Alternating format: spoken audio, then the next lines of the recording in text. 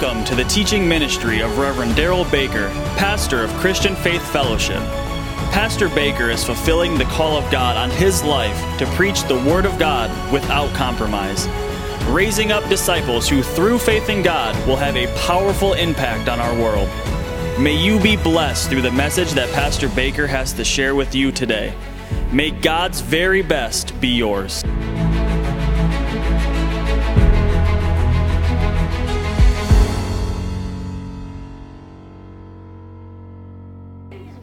If you'll turn to 1 Corinthians chapter 10, tonight's topic, you can beat temptation. You can beat temptation. Temptation primarily, for most people, obviously relates to aspects of sin, missing the mark. But you know, we get tempted in many ways by the enemy to mislead, to deceive, to lead us astray. Thank God we can beat every temptation that comes. And so we're going to cover quite a few verses in this part of our series tonight as we go over this together to learn about what Scripture teaches for us and how you and I, as children of God, can beat every form of temptation. Praise God. We don't have to give in to anything Satan is trying to get us lured into, suckered into. We can walk in victory as a child of God and help others do the same. Number one on your notes, though the devil is a spirit being, he's limited by God. Underline that. He's limited by God to tempt you in ways that are common to man, not common to spirits. Now, I'm going to tell you, I think we understand a little of this as ministers and others I've heard teach it. But the reality is we don't fully understand all things, obviously, in relationship to everything that we know, God knows, because we're still learning and will be. But the point he's making here is, even though the devil's a spirit being, he's still limited at how much he can tempt you. What he can tempt you with are ways that are common to man, not to spirits. Why? It has to do with the authority that he got in this earth. That he got a foot into this earth to be able to deal with stuff in the natural from the spirit realm. So therefore, obviously, that authority does not include tempting our spirit man. The devil doesn't tempt your spirit. Everything he does in relationship to temptation in your life has to do with your flesh. Has to do with your carnal flesh. He cannot tempt your spirit to deny Christ. He cannot tempt your spirit to obviously walk away from Christ. He can tempt your flesh to try to get you to head that direction, to be able to obviously deny Jesus, but he's going to have to do it through the flesh. So thank God because of that, God can limit him and does as it relates to temptations that we deal with. 1 Corinthians 10:13, if you're there, say amen. Amen. Verse 13 says that no temptation has overtaken you, except, notice this, such as common to man. No temptation has overtaken you. You know, we don't want temptations to overtake us, but they have at times. They have at times. People have been overtaken by temptation, meaning what? Give in to it. But the key here is understanding no such temptation has come that is not anything more than what is common to man, what every man or human is tempted with.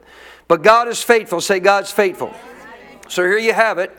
Who will not allow you to be tempted beyond what you are able. There's nothing Satan can tempt you with in the natural that God doesn't give you the ability to overcome. Now, there might be some things you might need to deal with, as we've already talked about in dealing with strongholds, to be able to address some stronghold issues in your life. But how many know God gave you the weapons to deal with that? So He is not going to let you be tempted, again, beyond what you're able to deal with, what you're able to overcome. There is no temptation that we're ever going to deal with that God's not going to give us the ability to overcome, because He's going to limit Satan beyond that as to what he can tempt us with. But with the very temptation will also make the way of escape that you may be able to do what? To bear it. In other words, to not give into it, to endure and to gain victory over it. So that means, again, the temptation in that case may come, but you will be able to escape it. God's going to show you the very fact. What do you mean? What do you mean that? But with the temptation, He'll make a way of escape. Well, if you don't know what you're being tempted with and revealed by God that it's wrong, then obviously you can give into the temptation and be deceived. So with the temptation, meaning God will reveal to you, this ain't good. And therefore, hey, guess what? I've given you a way out. And we're going to learn about some of those ways out tonight. So number 1A, God is faithful. Say, He's faithful. He is faithful to do what? Help us in the time of temptation. Now, I'll guarantee you one of the greatest ways you're going to get God's help in any time of temptation. Walk close to God. Because if you walk close to God, you're aware of Him as we talked about this morning. And if you are, you obviously have His help to help you overcome any form of temptation. 1B, and a part of that, by the way, again, is a lot of temptation is to lead you into a form of deception. God doesn't get deceived. Hallelujah. 1B, guess what? God will also do what? He'll make a way of escape every time. We may not always take it, but He'll make a way of escape. He provides a way out. If we're willing to take the way out, He will always provide a way of escape. The Bible says so. He doesn't lie. 1C, God will not allow you to be tempted again beyond what you're able to deal with in life that you could obviously overcome. Hey, even wrong thoughts about yourself. God makes a way out. You just got to be willing to accept God's way. You think about anything you've ever been tempted about in your life where you know without a doubt this temptation is not good. I shouldn't give in to this thought. I shouldn't give in to this actual action or what I'm going to do here or whatever. You already know in your heart not to give in to it. You already know it's wrong. If you're being tempted with it, like God says, with the temptation I'll make a way of escape, meaning I'll show you this is wrong. So you know obviously there is a way out because God's saying that's not the way to go. Amen. But what then you got to do is you got to be willing to do what? You got to be willing to respond to what God's showing you and take the way to be able to get out. Obviously turning from what you know you shouldn't be doing. So even as it comes to thoughts of yourself, think about this. How many of you have ever had a wrong thought about yourself since you've been born again? How many of you know when that thought came it was wrong? That you shouldn't think that way, right? So the point is, why think that way? You should recognize that's not my thoughts. That's temptation from the enemy. I'm not going down that road. So what's the way out of temptation there? What God thinks about you. What God says about you. So if you look over in same chapter over in verse 20, 1 Corinthians 10, just moving over here a little bit to verse 20 and 21, he goes on in this chapter and he says in verse 20, rather that the things which the Gentiles sacrifice, they sacrifice to demons. Now that doesn't just mean demon worship. That means Gentiles who don't know God, who choose to live their life in a way that's contrary to God because they don't know God. Really what they're doing is they're giving into what? They're giving into Satan's schemes. Right. So they're giving into some form of demonic temptation or demonic force. They sacrifice to demons and not to God. And I do not want you to have fellowship with demons. Underline it. I do not want you to have fellowship, communion with demons. Being one with, doing things that obviously you shouldn't be involved with that relate to demons and the work of demonic activity. 21, you cannot drink the cup of the Lord and the cup of demons. You cannot. You cannot drink. You cannot experience. You can back it up and rewind it from a backwards perspective. You cannot drink the cup of demons and drink the cup of the Lord at the same time. So you can't get what God has for you if you keep doing what you know the devil wants you to do that you know you shouldn't do. If you do that, you're literally blockading God from helping you. I mean, the number one way to understand giving into temptation is it's kind of like God's on one side, the devil's on the other. And so if I give in to what I am now going to submit myself to, referencing a sacrifice to demons, choosing to bow down. If I bow down to what Satan wants me to do, what have I just done to God? I've turned my back on God. So you can't drink the cup of demons and the cup of... You can't get all that God wants for you not resisting and getting away from temptations.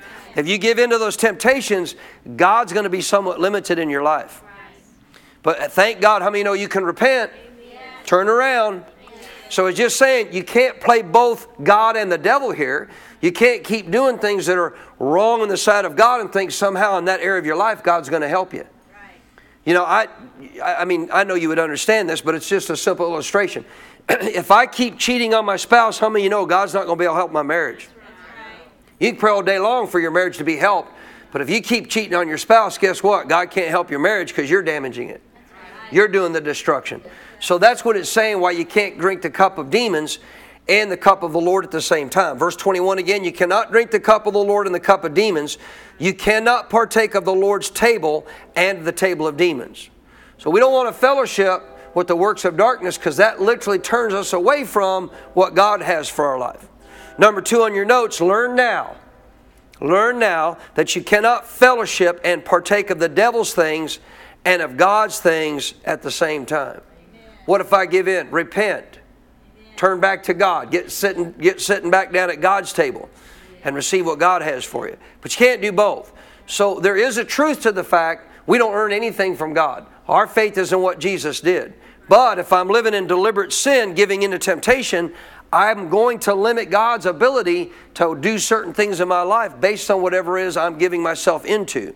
You know, as an example, if I was somebody who was giving myself into all kinds of illicit sexual sin, could I get some form of bad disease from that? Sure. Could God protect me from the disease? No, because you're choosing to yield to it. So that's my point. You can't keep yielding to the things of Satan and think somehow God's going to bless me anyway. No, you're allowing Satan to ransack your life. So that's why we don't want to do what? Fellowship with demons and think we could do that in fellowship with God. Not going to do that. Say not going to do that. James chapter 1. James chapter 1. We're not going to say you never give in to a temptation, because every believer at some point has given into some form of a temptation. The point is, if you do, guess what you need to do? 1, turn from it. Turn from it. 2, if it's a weakness, you need to start fortifying your life there. Go get weapons to help you. Go get Scripture to help you. Go get verses that give you understanding of what Jesus has already done to deliver you from that. And then 3, start confessing that over your life. There's power in your confession when you speak the Word of God. So don't just accept it. And that's the other thing, sad to say. A lot of people just think, well, you know, it's just me. I just can't seem to overcome this temptation. No, it's not you. You're a spirit. Nothing about your spirit wants to do anything that's evil. And so you got to not accept it as something that's just a lot in life or part of my life of how I'm going to have to live. No, you don't have to live that way. James chapter 1. James chapter 1, 13. 1:13. Let no one say, so that would include me. So don't you say this. Let no one say when he's tempted, I am tempted by God. For God cannot be tempted by what? Evil. Nor does He Himself do what? Now right there is just another verse that tells you there's nothing evil about God. Nothing. There's nothing evil about God. Because God cannot be tempted by evil, nor does He Himself tempt anyone. Why? Because there's no evil in Him. 14. But each one is tempted, listen carefully, each one is tempted. What are we going to be tempted by? Watch this. When he's drawn away by his own desires and enticed. What the devil is tempting you with is your old fleshly desires. Now, you could be tempted in context of certain things that aren't a sin based on how you are actually living that out. But it could be a sin if you don't live it out the way God said. If I'm tempted to date somebody and start having premarital sex, that's a sin. That's a sin. If I choose not to do that, I choose to honor God and I choose to stay out of that sin. But how many of you know that obviously in the marriage covenant, it's okay?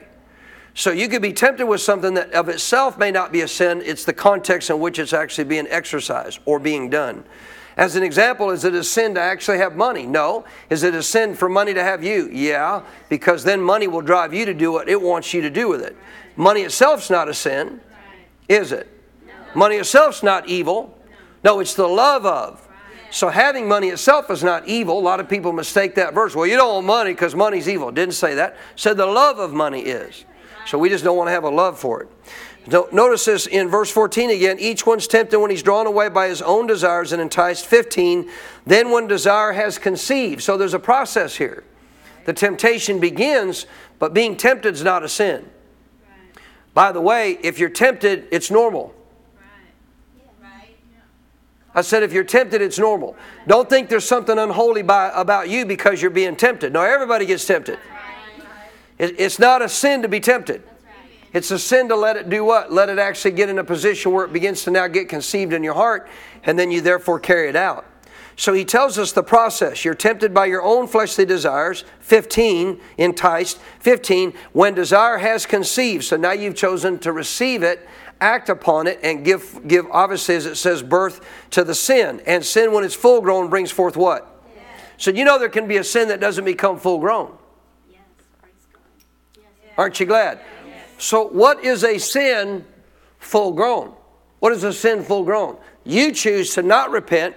You choose to continue, listen to me, to live willfully in sin. I choose to do it anyway. That sin now is going to become full grown in your life. And I'll guarantee it'll be a part of your normal routine of what you do because you've chosen to accept it as a part of your lifestyle. Don't ever do that.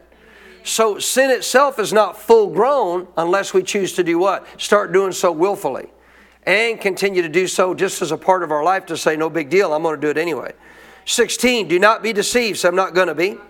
Do not be deceived, my beloved brethren. 17, why? Because every good gift and every perfect gift is from above, comes down from the Father of lights. Lights refers to spirits here. Notice this, with whom there is no variation or shadow of turning. Meaning that, the context of a shadow, God doesn't even put off a shadow. Because He's nothing but light. And shadow obviously means a type of changing. Right? From the time the sun comes up in the morning until the sun goes down, that shadow's going to change. God doesn't change. Aren't you glad? Notice on your notes number 3, every man is tempted when he's drawn away by what? Now, to help you understand that better, if you keep getting tempted in the area, you need to address what that actual wrongful desire is. Again, recognize if it's a weakness, go to the Word of God and deal with it. Learn to overcome it with the weapons God gave you. Number 3A, watch this. Don't ever blame God for your temptations or your sins. 3B, each man has his own lusts and cravings that he must deal with. So let's learn some verses about how to do that. What do you say? Romans 13. Romans 13. I'm just grateful to know that our God knows if we choose to want to do it or we choose to not want to do it, and we are trying to get free from it, He knows the difference if we have it or it has us. And thank God, I don't want anything that I'm just going to have my hand on that I could let go of. I'll guarantee you there's been sins in my life that have had a strong hold on my life. And I will promise you, the moment you do it, you feel like an absolute idiot. And then you start beating yourself up. But in your heart, I don't want to do this. You're walking out the Romans 7 verses. The things I don't want to do, I do. The things I do want to do, I don't do, right? Because I got these two natures within me that are battling. But how do I get deliverance? Thank God for Jesus Christ. So Jesus provided a way to help deliver us. We just got to look to Him for the deliverance. Could I get a better amen? Romans 13 verse 12, 13 and 14. The night is far spent, the day is at hand. Therefore let us cast off, underline this please, cast off the works of darkness. The works. Cast off the works, the actions of darkness. And let us put on what? The armor of light. 13, let us walk properly as in the day, not in revelry and drunkenness, not in lewdness and lust, not in strife and envy. 14, but put on the Lord Jesus Christ and make no provision for what? Underline that. Make no provision for the flesh. Make no provision for the flesh to fulfill its lust. So as long as you live on this planet until Jesus returns and or you to go be with Him, you got a lust of you have a flesh that has its own lusts that are not good if lived out in disobedience to God. As long as you're here, you're going to deal with that. But what we need to learn to do is put on what? The Lord Jesus Christ. This is what we're teaching in our series with our men, the total man. How do you put on the Lord Jesus Christ? So something new that we actually learned, I'd never seen it till we got to this part of our series with Dr. Summerall. If you think about it again, you're a spirit, correct? Now the spirit is just made up of what? Your spirit. That's it, just spirit. You have a soul. What's your soul made up of? 3 parts. Mind, will, and emotion. Your spirit's not 3 parts. Your spirit's just a spirit. But your soul is mind, will, and emotions. And you have a body, which is just referred to as one type of being. It has many members, but it is, although it makes up one member, one being. Now, I never thought about this because the real problem that we have to deal with to put on Christ has to do with this soul. Just like we talked about thinking like God, you got to renew your mind. But I never thought about this. I actually never ever thought about this. The Bible refers time and time and time again to what the Bible calls the very heart of our thoughts. The heart of our thoughts. The word heart doesn't always refer to your spirit. It refers to the innermost part of something. Now, honestly, seriously, I learn all the time. I want to keep learning. I was sitting there with our guys saying, I never knew this till I heard this teaching. I never knew this until I heard this teaching. The soul has a center part of it. The soul has the inner part of it. It's called the heart, which means the inner part of. And the Bible refers over and over again to the aspect that your thoughts have a heart or a center part of where that comes from. So the soul is made up of three parts again, right? What made up of? Mind, will, and emotions. Guess which one of those three is the center part of your soul? Your emotions. Your emotions.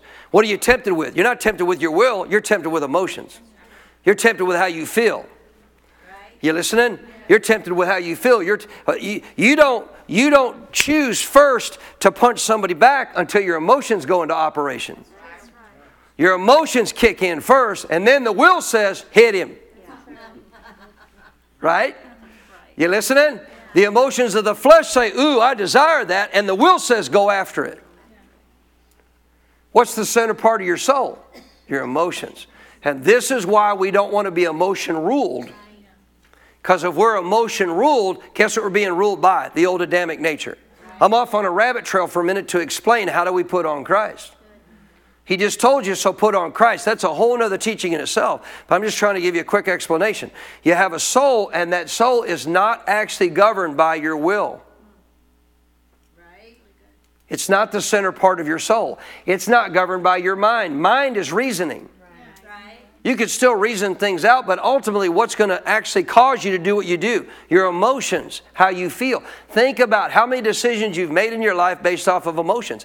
I will promise you, you can go back all through the Bible in your own life, and you'll find all wrong decisions started in an emotion. That's right. That's true. You listening? I guarantee you, even as it relates to things that you thought were good, it was a good emotion. To you, wasn't good to God. Of something you wanted, something you wanted to feel, something you wanted to experience, that's an emotion. And the will says, go after it. And the reasoning says, yeah, no big deal, go ahead, go do it anyway. And so therefore you get off into the flesh. So where does Satan really tempt you with your desires? Your emotions. Right. That's true. He's tempting you in the center part of your old Adamic nature, which is your soul. He's not if the devil came to you point blank, if you had zero emotions to deal with, and the devil came and said, do this instead of doing what God said, you know what your will's going to say? No, that's what God wants. I'm going to do what God wants. Amen. So what got Paul in trouble? What got every person on the planet in trouble? Emotions did. Right. What caused Eve to sin? Emotions did. She started feeling these emotions about this fruit. Oh, it looks good. See, now all of a sudden the will hasn't kicked in yet till the will said, go get it. That's right. Yeah. You listening? I'm telling you, Summerall brings this up in this study. It's like, man, I've never seen that before. He said everything that relates to how Satan comes at you is going to go back to your emotional state. It's the inner part of your thinking, the inner part of your soulish man, and that's what he's going to try to use to affect your decisions. So how do I put on Christ? You're not ruled by your emotions. Hallelujah. I said you're not ruled by your emotions. Not getting many amens on that. I'll just stay on it here for about 10, 15 minutes or the next hour. You're not ruled by your emotions. If you're ruled by emotions, guess what you're giving into? The old Adamic nature. Well, wait a minute. God has emotions. Yeah, so does your spirit, and they're good ones. And those emotions can trigger your soul to actually walk out what is good in the sight of God. If I'm governed by my spirit, then emotions don't rule my decisions. Emotions don't then actually go to the effect of my reasoning and then my will to do it. See, emotions are what gets you on the reasoning path. And then your will responds and says, yep, I'm going to do that or I'm not going to do that. What if you just stop listening to your emotions? You'd never go through that route. Tell somebody, that was just for you tonight. That little nugget was just for you tonight. So see, you can't put on Christ if you're still ruled by emotions. Right? That's good. You got to become spirit governed. Yes. To become spirit governed, you got to develop your spirit man. You got to learn you're a three-part being, and that's how God created you to operate. But He created you to operate. Come on, guys, help me out. The spirit is supposed to be what part of us? What's the spirit supposed to be? What's the spirit in our life supposed to be? The king, the dominant one. What's the soul supposed to be? Close. The servant. What's the spirit? What's the soul? The servant. What's the spirit? King. This is how God created us to function. Your spirit's supposed to be king. He's supposed to rule. What's your soul supposed to be? Servant. He serves the king. He serves the spirit. What's the body, guys?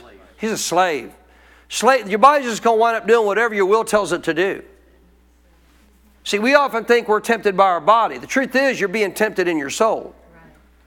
Your body might be tied to it to some degree, but the reality is it's ultimately your soul that's going to decide whether you give in to it or not. You listening? But if the spirit's king, guess who doesn't sit on the throne anymore? The soul. Guess what I'm not ruled by anymore? Emotions. Imagine how many different situations would have turned out better in your life if your emotions didn't rule what came out of your mouth, what you thought about somebody else, or what you did in a situation. Say amen if you can, or say oh me. Because that's why we don't want to be ruled by emotions. Now, don't get upset, ladies, but this is why Satan went after the woman. Because women, if you don't know it, created by God, are far more, quote unquote, listen, they are far more right brain dominant than left brain. In the natural, right is where you actually function in context of experiencing all your emotions. So women tend to be more emotionally connected. Now, you got to recognize, ladies, so therefore I'm more susceptible to that. To emotions. I got to really work on making sure I don't give in to my emotions. It don't mean guys don't. You listening? But guys begin with the left brain out of logic and then allow their emotions to kick in. And if they do, then all of a sudden reasoning leads to their will to say, go ahead and do it. Their spirit wasn't even involved. Can I get a better amen? I want you, everybody needs to get this. You ready? I want you to say it after me. My spirit is king. No, wait a minute. I thought Jesus was. No, wait a minute. I'm talking about you as a being governed and ruled. Because if your spirit's ruling you, your spirit's perfect. He's made perfect in the image of God. Your spirit's never going to lead you to sin. Never, ever, never. If your spirit could lead you to sin, you couldn't go to heaven. If your spirit could lead you to sin, the Holy Spirit couldn't be living in your spirit because He wouldn't be perfect. God's sin-free, sinless. He's perfect. And that's why He couldn't reside with man anymore when man sinned, because guess what? He can't reside inside of another part of a being that has sin in it.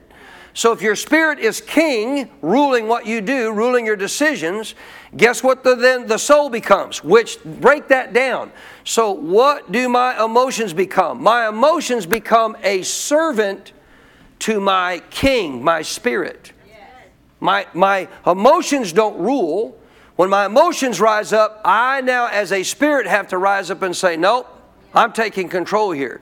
You are not going to get out of hand, emotions. You're not going to rule. I'm the king here. Your spirit man. And when the spirit becomes king and the soul becomes the servant, then the body, who is the slave, does what's right in the sight of God. Can you see that? I'll guarantee you, ladies, you can go get this teaching by video. If you go do a search on YouTube, just because you're not going through it with us, if you go do a search on YouTube called The Total Man by Dr. Lester Summerall, you can find these videos. But this is powerful to understand. So how do I put on Christ? I've told you about 3 different ways. How do I put on Christ? I allow my spirit to become king. Amen? Your spirit's born again. If my spirit becomes king, guess who I just put on? Jesus Christ, because now my soul is going to serve my spirit, which is going to do what God wants me to do by the Holy Spirit. So I've now put on who? Jesus Christ. It's not that complicated. You know, a lot of people, well, how do I put on Christ? You become spirit governed by your spirit man. And when you're governed by your spirit man, you put on Christ. You're not going to violate anything Jesus Himself would not have you do. Could I get a better amen? Now that takes learning how to develop your spirit man, which we have teachings on that. The number one thing we have views on, a video online, is our teaching on how to develop your spirit man. Thousands and thousands of views on that. Because it's one of the most important things for a believer to learn. So thank God we can do what? We can walk properly, verse 13. We can walk properly as in the day. How? By putting on Christ. If we put on the Lord Jesus Christ, guess what we can do? Cast off the works of darkness. Come on, put on the armor of light. And therefore put on Jesus Christ. Thank you, Jesus. Number 4, you can overcome temptation by making what? No provision for the flesh. So as a spirit being, what should you be doing? You should be governing the decisions you make in your life to recognize if I allow my soul to make a decision that's going to open a door for my flesh to be tempted in a way that I know it shouldn't, guess what I need to do? Close that door. To make no provision for the flesh means don't keep doing stuff that's going to cause... You're going to be tempted enough. You know, it's like a guy that I once helped one time that had a situation in his marriage. He's caught up watching pornography on TV, got in a situation with another gal and all this kind of stuff and everything. And so I said, so how are you going to overcome this, son? Well, I'm not sure. That's why I called you. I said, you need to shut down all of that stuff off your TV. Well, I wouldn't be able to watch all these other movies. Okay, you have a choice. You have a choice. You've already proven you can't not give in to that temptation, number one. Number two, I wouldn't want that any way, shape, or form available on my television in any way, shape, or form. Why in the world would you even want to put the temptation in your house? Right? So making no provision for the flesh means what? Get rid of all that. Have it removed from your service. Movies that important to you? Christians really, honestly, in my opinion, Christians put far too much value of more than anything in their life today on movies and television than almost anything else. You know, it's bad enough. You know, I could actually tell somebody who just really doesn't understand. I get it. You drink a little wine once in a while because you thought Jesus did. But I have more of a problem with people who see no issue with going and watching movies filled with foul language and GD this and GD that and nudity, and they got no problem with it at all. That's going to have a whole lot more negative impact on your life than drinking a glass of wine once in a while. And I'm not endorsing drinking a glass of wine once in a while, just for the record. But my point is to say, that kind of garbage is what's going to affect you more than anything. Can I get a better amen? So understand this very clearly. Number 4, you can do what? Cast off the works of darkness. How do you do that? You do that by walking properly as in the day, making choices to do. What does it mean to walk properly as in the day? Why do people do bad stuff at night? Because most of them don't want anybody else to know what they're doing. Right? So how do I walk properly as in the day? If you're doing something in your life, and it could be daytime. We're not talking about daytime, nighttime. But if you're doing something when obviously you're doing it that I would do this if somebody ain't, as long as nobody else is around, but if somebody was here, I wouldn't be doing it. Let me help you. You're not walking properly as in the day. If you couldn't do it with somebody else in the room, why are you doing it? Come on, somebody. Preaching to all of us. You got to realize that's what it means to walk properly as in the day. If I could not expose this to everybody, what do you look at on social media? If you could not expose that to everybody around you, that what you're looking at obviously would be inappropriate, that you wouldn't allow everybody else around you to see it. You're not walking properly as in the day. What are we talking about? Are we really talking about something that could be a help to us? Absolutely, because you don't want to make provision for the flesh. The flesh is already going to have enough temptation as it is. And then C, therefore you're going to do what? You're going to put on the Lord Jesus Christ. D, by making no provision for the flesh to fulfill its lust. So to make no provision there, again, means what? I'm not going to allow things in my life that's going to cause further temptation.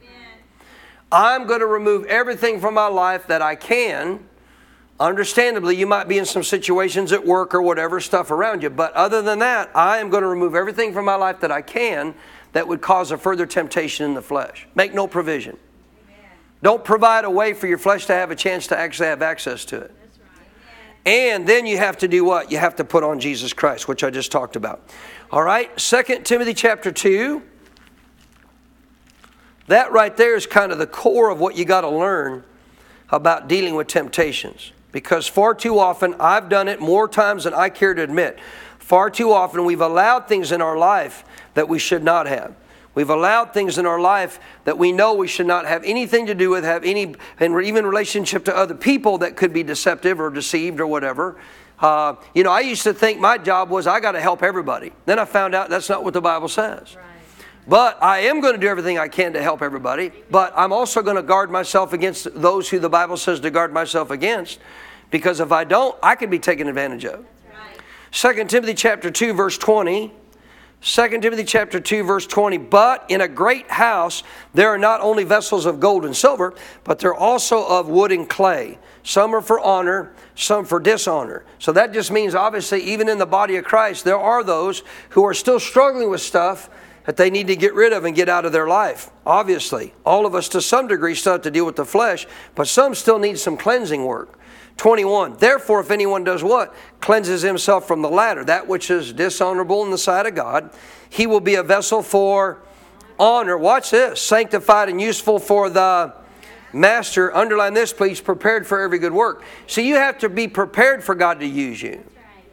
You have to be prepared. One of the things that, Hagin talked about and Sumrall talked about and Wigglesworth talked about in their writings and John G. Lake, etc., is you can't just, this guy, Curry Blake, who took over John G. Lake's ministry, said, when I first got into the position where I knew God wanted me to do that and his family agreed, he said, there were some things going on in my life that I knew shouldn't be. But yet God was still using me. And I thought, see, no big deal, God's still using me. And then God spoke to him in an authoritative voice and said, you can no longer keep doing this and me use you. You're going to have to make a choice. Amen. There comes a time when God says, you either got to get this cleansed or I can't keep flowing through you. Because the truth is, what happens when you walk in the flesh is what you're doing is you're blocking the Spirit itself from working through your life. Because you're walking carnal. So, number 5, very clearly, we need to do what? Purge ourselves and be a vessel of honor. Look at verse 22, same chapter. Flee also what? Flee also what? Youthful lust. Things that you know that obviously, how many know young people are very susceptible obviously to sin because they're still growing up, they're still learning.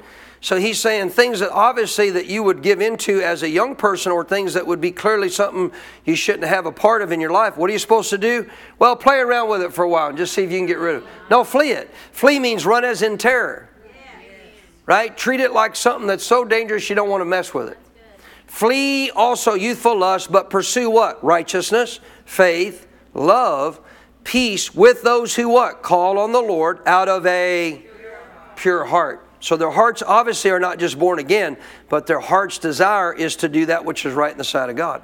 Number 6 on your notes, everyone must learn to flee both fornication and worldly lust. Anything at all that relates to what we know as a youthful lust, we got to do what? Flee. Run as in terror. 1 Thessalonians chapter 5. 1 Thessalonians, back up to 1 Thessalonians chapter 5. So these are some things to help us beat the temptations of the day. Praise God. I said praise God. 1 Thessalonians chapter 5, verse 21. Test how many things? So in everything in our life, we're to put it to a test.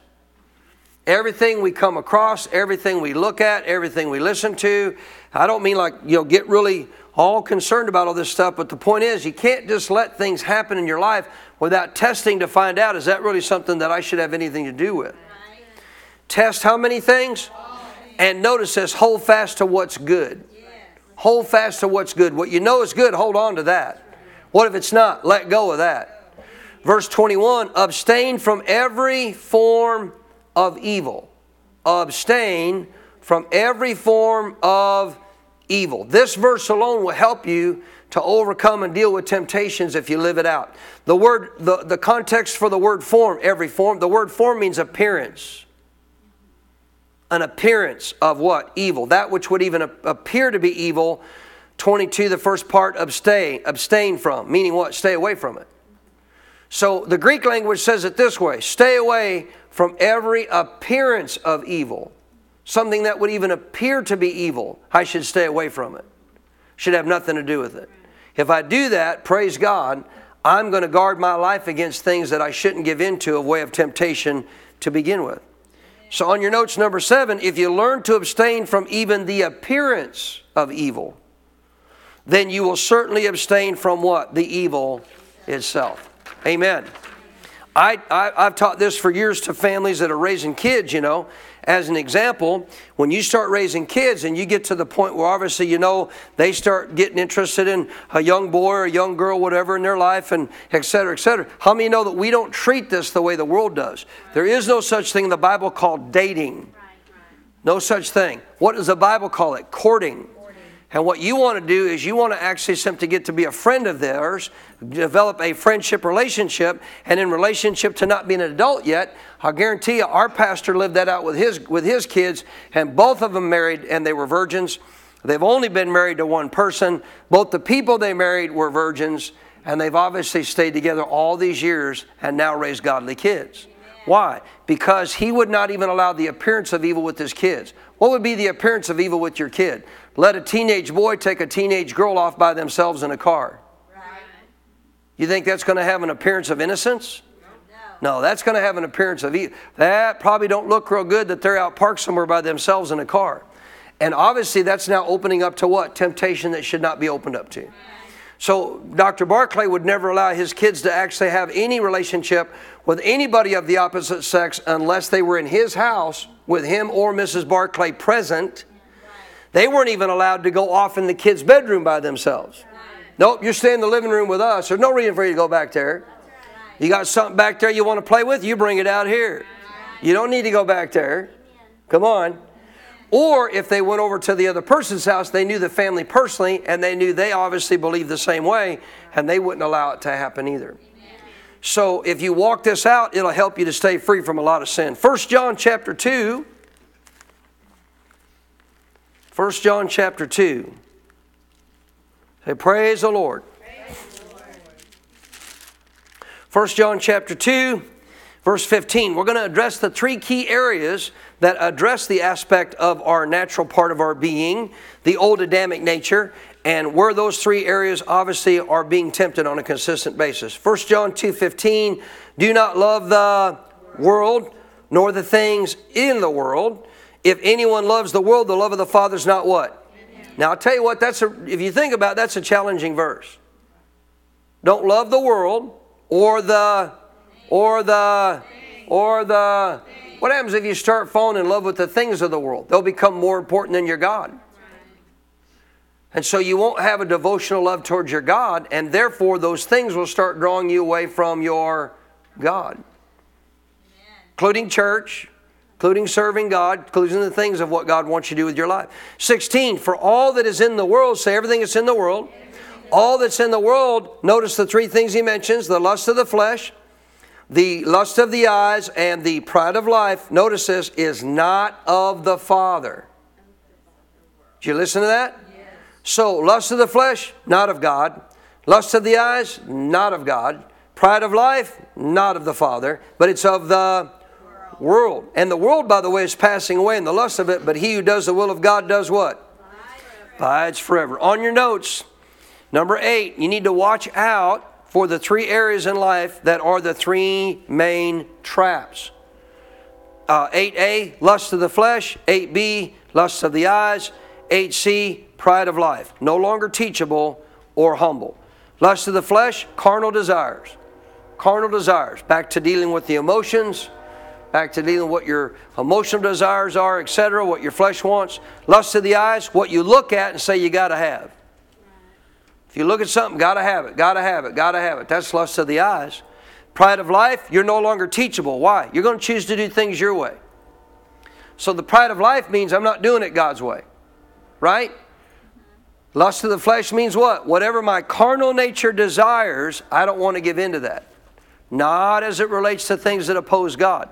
Lust of the eyes, you start seeing stuff. See, think about it. Do not love the world, nor the things in the world. If I love the world or the things in the world, then what my eyes see, they're going to want. I want that. I got to have that. And all of a sudden, that's going to lead you in a position of compromise. Can I get a better amen? What got Samson in trouble? I want Delilah. I want Delilah. He saw Delilah. He wanted Delilah. And because of that, it led him into sin. What's the pride of life? Choosing to go your way instead of God's way. You're no longer humble, no longer teachable by God. You're just going to choose your way over God's. All three of those things are not of the Father. So they should not be a part of our life. 1 John chapter 3, next chapter. 1 John 3, 2 and 3. Beloved, now we are children of God. Say, thank you, Jesus. Say, thank you, Jesus. If you're a child of God, say, thank you, Jesus. It has not yet been revealed what we shall be. Boy, I'm excited to look though. I can't wait. I said, I can't wait.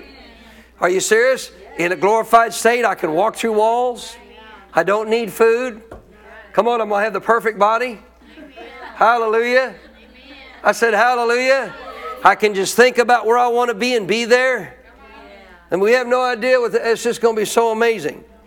So it has not yet been revealed what we shall be, but we know that when He is revealed, Jesus, we shall be like Him. For we shall see Him as He is. So what's verse 2 talking about? It's talking about His return. It's talking about when we see Him, when He comes back for us, those who are still here. When we see Him, guess what? Then we're going to see Him as He is, and then we're going to see ourselves as He intended for us to be, because all that are here when Jesus returns, guess what's going to happen? In the twinkling of an eye. Come on, man. That quick. That quick. Your mortal body is going to put on an immortal body. Instantly. Verse 3, everyone, underline it, who has this hope. This expectation of His return, and then I'll be instantly changed. Everybody who has this hope in Him, Jesus, does what? What do they do? Wow, so there must be some reason why we should need to do that if we're thinking about Jesus coming back. Yeah, like being a lukewarm believer that He would spew out of His mouth and not go in the rapture.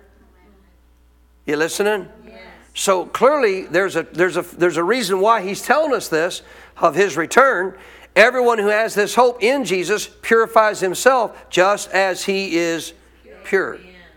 So it doesn't mean I allow myself to do whatever I want. It doesn't mean you may be doing everything perfect. But you are not just giving into the flesh and just letting the flesh rule and do whatever it wants. Not thinking about His return. What if He comes tonight? What if I'm living carnal, lukewarm, and Jesus shows up tonight according to His own words? You ain't going. What if I'm a foolish virgin, not a wise one? We learned in our study on Friday night what a foolish virgin is. The Bible taught us clearly in the context of the Old Testament that one who simply goes by the old Adamic nature's ways is foolish. But one who is governed by the Spirit is wise. Oh, so who's the foolish virgins? They're governed by the old Adamic nature. Governed by. Who's the wise? They're governed by the new Spirit. Their desire is to honor God. Doesn't mean they always do it, but that's their desire. Can I get a better amen? It's like a thermostat. Which temperature do you want to turn it to? The fleshly temperature or the spiritual temperature? So if your desire is to do the spiritual thing, you're wise. Can I get a better amen? So notice this on your notes there. Number 9, if you're looking for His coming, are you? If you are, then guess what? You have hope in you that what? Purifies you. And you do what? Stay pure. Boy, there's a lot of believers that are certainly not looking for His coming based on the way they're living. Not you, but there are a lot in the world, sadly, that are living that way. Psalm 119. Psalm 119. So He's just telling you, if you think about the fact He could come today, that ought to make you live a pure life. That ought to make you live a prepared life. Remember what Wigglesworth prophesied? It would take special preparation to be prepared for the Lord's return. And 50%, he said, of the body of Christ would not be prepared. I am not going to be in that unprepared category. How about you? For Psalm 119:11, this is a powerful verse. Your word, speaking of God's word, I have hidden in my heart. Hidden in my heart, that I might not what? Sin against you. How do you hide God's word in your heart? Meditate on it. Feed on it. Speak it over and over. It gets inside you. Gets rooted inside you. When it does, you won't sin against God. So number 10, the words of God itself hidden in your heart is one of the most cleansing factors. It is one of the most cleansing factors. But you got to get it hidden in your heart. 2 Corinthians chapter 6. Last area that we're going to cover. 2 Corinthians chapter 6. And then we'll actually move into chapter 7 there as well. We're going to begin with chapter 6, verses 14 through 18. 2 Corinthians 6, 14 through 18. Number 11 on your notes. You must come out from among them if you're going to walk with God and not compromise. Among who? Let's find out. 2 Corinthians chapter 6, verse 14. Do not be unequally yoked together with what? Unbelievers. For what fellowship? Oneness, communion. What fellowship? Now I want you to get this if you've never gotten this before. What fellowship has righteousness with what? Now He's talking to believers. So that'd be me. So he's saying is that you and I should not as believers be unequally yoked with what? So guess what he's going to reveal in the following verses? He's going to reveal different titles that reveal what a believer is and different titles that reveal what an unbeliever is. Right. So here's the first one. For what fellowship has, who would that be? The believer. He's making a comparison here. What fellowship has righteousness with lawlessness? What's lawlessness? The unbeliever. The unbeliever lives in lawlessness. The believer lives in righteousness. And what communion has light? Who would that be? Come on, help me out, church. That would be the believer. What communion has light with darkness? Who's darkness? That's the sinner, the one that doesn't know God. 19, what accord has, what would that be? That's the believer. With Belial, or in other words, with Satan himself. Now, what does he mean? Why is he referring to us? I'm not Christ. Oh, listen. You are one spirit with the Lord. You are anointed. Christ means anointed one. You're anointed just like God's anointed. And thank God, God says that you and I can walk in that anointing and not have to give in to the very work of Satan himself. 15 again, what part has a...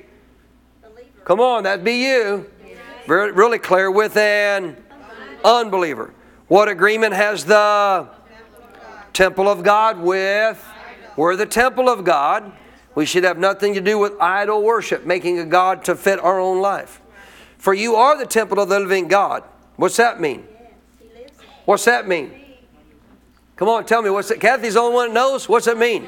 He's in there. I said he's in there. Think about that. God's in you. Tell your neighbor, he's in there. Tell him, may not look like it, but he's in there. What? Notice this. He says, for you are the temple of the living God, as God has said. I will do what? God said this. I will dwell in them. I will walk among them. I will be their God, and they shall be my... So this is God's desire. God's desire is that He dwells in us. If you're born again, He is. His desire is to walk among us. His desire is to be our God and for us to be His people. 17, because of that, because the word therefore means because of that, what should you do? You ready? Here's your part. Come out from among them. Come out from among who? All the sinners. It doesn't mean we don't witness to them. Doesn't mean we don't love on them. Doesn't mean we don't pray for them. But we don't go do what sinners do. Come out from among them. Don't go hang out. Where do sinners hang out? Bars. Where do sinners hang out? All different kinds of places where sin is involved. And you should not be hanging out in those kind of places. Come out from among them and be what? Separate, says the Lord. Do not touch what is unclean. Underline it. Do not touch what is unclean. This again is making no preparation for the flesh. What I know is not right in the sight of God, I should not even be putting my hand to. And God says, I will receive you. 18, I will be what? A father to you, and you shall be my sons and daughters, says the Lord Almighty. On your notes there, number 11. 11a, we already read the title. You must come out from among them if you're going to walk with God and not compromise. 11a, therefore do not be what? Unequally yoked with unbelievers. So how do I get unequally yoked with unbelievers? First and foremost, I should not have any kind of an intimate, close friendship with unbelievers. That's unequally yoked. You listening? I want you to hear me clearly. I should be a friend to the believer. I should be thank you. To the believer too. I should be a friend to the sinner. You ought to be a friend to everybody. Friendly. I should be a friend to them, but not be a friend of them. Friend of them meaning I go hang out and do what they do. I go listen to what they listen to. Well, I go to my friend's house. He's a sinner. He has all kinds of garbage and stuff on his TV, but I'm just there to witness to him. Well, obviously it ain't doing much good if he doesn't turn the TV off. That's it. So we don't go in that environment to think somehow. The thing that cracks me up about people with Jesus, well, Jesus went and hung out with sinners. No, sinners came and hung out with Jesus. He went to their home. But when they were in their home, guess what they weren't doing? They weren't doing sinful things. They're wanting to hear what he had to say. Now, if you got their full attention and they're turning their TV off, yes, go witness to them. Hallelujah. 11b, you're also to come out from among them, as the Bible says, and be what? Separate. And therefore 11c, don't even touch what? The unclean thing.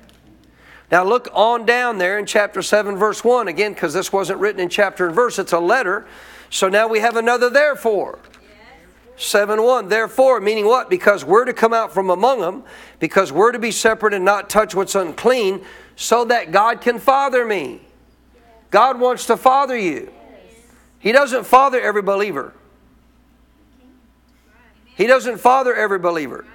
You can give birth as a male to a child and never be their father. God gave birth to you supernaturally as a born-again child of God, but it doesn't mean He's a father. Now, He's not denying fathering you, but you got to come as a son and say, I want you to father me. I'm submitting to you. I'm the son. I want to know what you want for my life, what you don't want for my life. Come on, somebody. 7:1. Therefore, having these promises. What promises? That God wants to walk among you. God wants to father you. God wants to guide and lead your life. Because we have these promises, beloved, let us, say us, let us cleanse ourselves. Ourselves. From all what? Filthiness of the flesh and spirit, perfecting holiness in the fear of God. Realize again, there might be some things that are a stronghold in your life that you're going to need God's weapons to get rid of. We've talked about that. But this is saying stuff that you obviously know you should have nothing to do with. Cleanse yourself from it. Sorry to be a little crude at the end of this message, but Dr. Barclay's always brought it up, and I've never forgot it, because if you look up the word cleanse there, you know what it's like in the context of what we understand? Flush it. Don't play around with it. Just flush the thing. Are you listening? What should you do with the fleshly part of you? Just flush it. Don't play around with it. Come on, cleanse yourself. See, I knew you'd like that. It's the truth. That's what the word means. 12. So you won't be hungry when you go home now. This scripture is like the theme verse for end time living. 2 Corinthians 7:1. It's like a theme verse for end time living. Memorize it and walk in it. 12a. We have the word of God. We have the word, of His promise. What's the word of His promise? I'll be a father to you. You'll be my sons and daughters. I'll father you. I'll help you. 12b. Therefore, let us do what? Cleanse ourselves. 12c. Cleanse yourself from all filthiness of what? Flesh and spirit. What's the difference between flesh and spirit? Flesh is outward actions. Spirit is inward thoughts. Spirit refers to the inner being here. And obviously it's not of your spirit man, because there's nothing to cleanse your spirit man from. It's referring to the inner thoughts of man. The context of the verse there actually says, you're to cleanse yourself from all outward acts of sin and even wrong thinking. That's the inward. That's the spirit part. Are you listening? Because this is referring to what you're supposed to do with your fleshly man. I'm not supposed to cleanse myself from my spirit. There's nothing wrong from my spirit. All filthiness of the spirit, meaning wrong thoughts. Are you listening? Don't continue to allow those wrong thoughts. Deal with them. 12d, perfecting holiness in our lives. 12e, doing it with what? So the fear of the Lord means we should have such an awe and a reverence for our God who truly is holy, that we want to honor that holy God to whom we serve. Amen. And if we do so, then obviously it will help motivate us to walk out what God wants for our life. Amen.